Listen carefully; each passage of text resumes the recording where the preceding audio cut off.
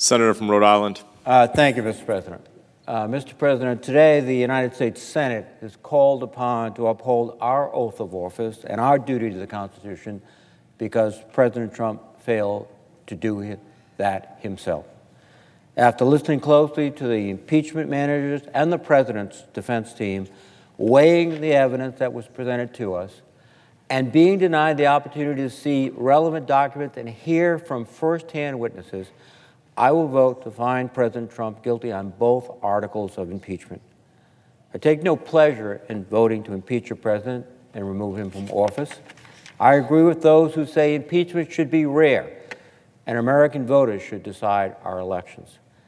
That is why it's so galling President Trump blatantly solicited foreign interference in our democratic process, and he did it as he geared up for re-election.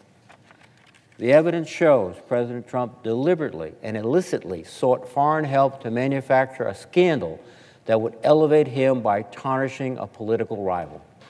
He attempted to undermine our democracy, using U.S. taxpayer money in the form of U.S. military aid to the Ukraine as leverage for his own personal benefit.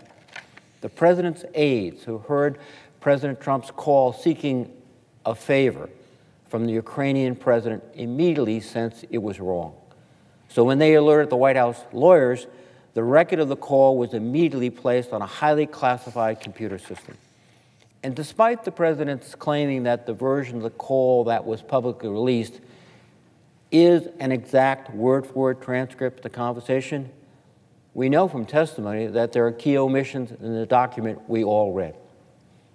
Compounding the president's misconduct, he then engaged in an extended cover-up that appears to be ongoing to this day.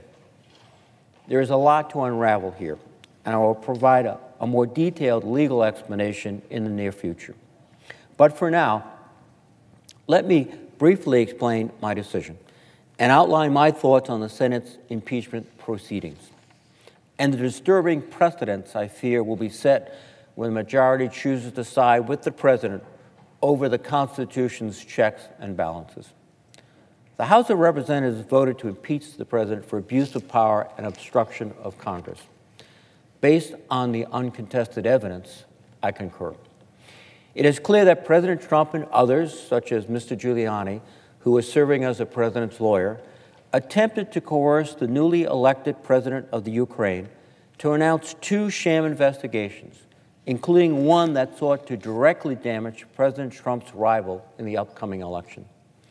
The president's actions served his personal and political needs, not those of our country. His efforts to withdraw military aid and withhold military aid to Ukraine for his own personal benefit undermined our national security.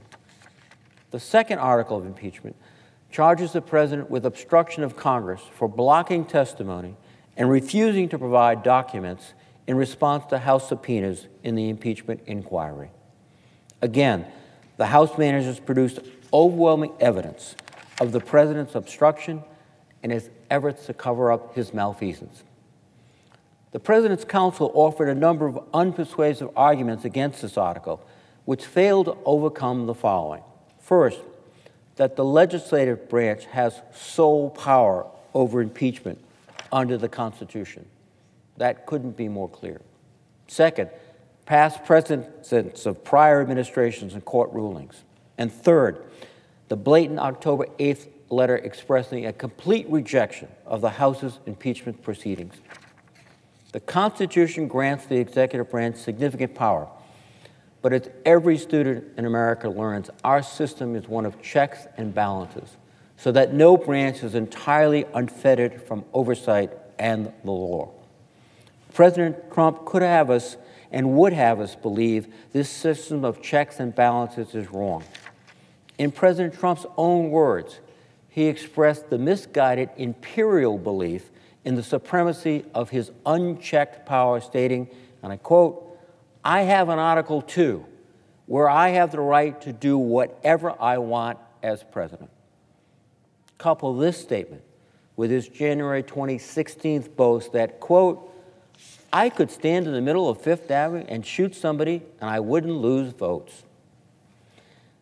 That paints a chilling picture of someone who clearly believes, incorrectly, that he is above the law.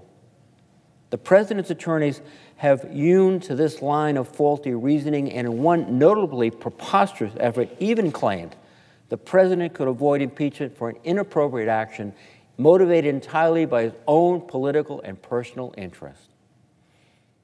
The president's defense also failed to sufficiently demonstrate that the president's blanket defiance of subpoenas and document requests overcome the precedents established in prior impeachment proceedings and the record of congressional oversight of the executive branch. In the Clinton impeachment, there was an enormous amount of documentary evidence, as well as sworn depositions and testimony by the president and his closest advisors. In the case of the United States v. Nixon, House Judiciary Committee v. Myers, and others, the House managers rightly point out that the courts have held Congress's power to investigate is as broad as its power to legislate and lies at the heart of Congress's constitutional role. While President Trump's impeachment lawyers claim the House should take the president to court over these previously settled issues, President Trump's lawyers at the Justice Department are simultaneously arguing in the courts that the judicial branch cannot even rule on such matters. As President Trump staked out new, expansive, and aggressive positions about executive privilege, immunity, and the limits of Congress's oversight authority, Republican leaders went along with it. I've heard a variety of explanations for why my Republican colleagues voted against witnesses, but no one has offered the simplest explanation. My Republican colleagues did not want to hear new evidence because they have a hunch it would be really, really bad for this president. It would further expose the depth of his wrongdoing and would make it harder for them to vote to acquit. My colleagues on the other side of the aisle did not ask to be put in this position. President Trump's misconduct forced it upon them. But in the partisan rush to spare President Trump from having his staff and former staff publicly testify against him under oath, a bar has been lowered. A constitutional guardrail has been removed. The Senate has been voluntarily weakened, and our oversight powers severely diminished. This short-term maneuver to shield President Trump from the truth is a severe blow against good government that will do lasting damage to this institution and our democracy. I hope one day the damage can be repaired. The arc of history is indeed long, and it does bend towards justice, but not today. Today, the United States Senate and the American people have been denied access to relevant, available evidence and firsthand witnesses. We've been prohibited from considering new material information that became available after the House's impeachment vote.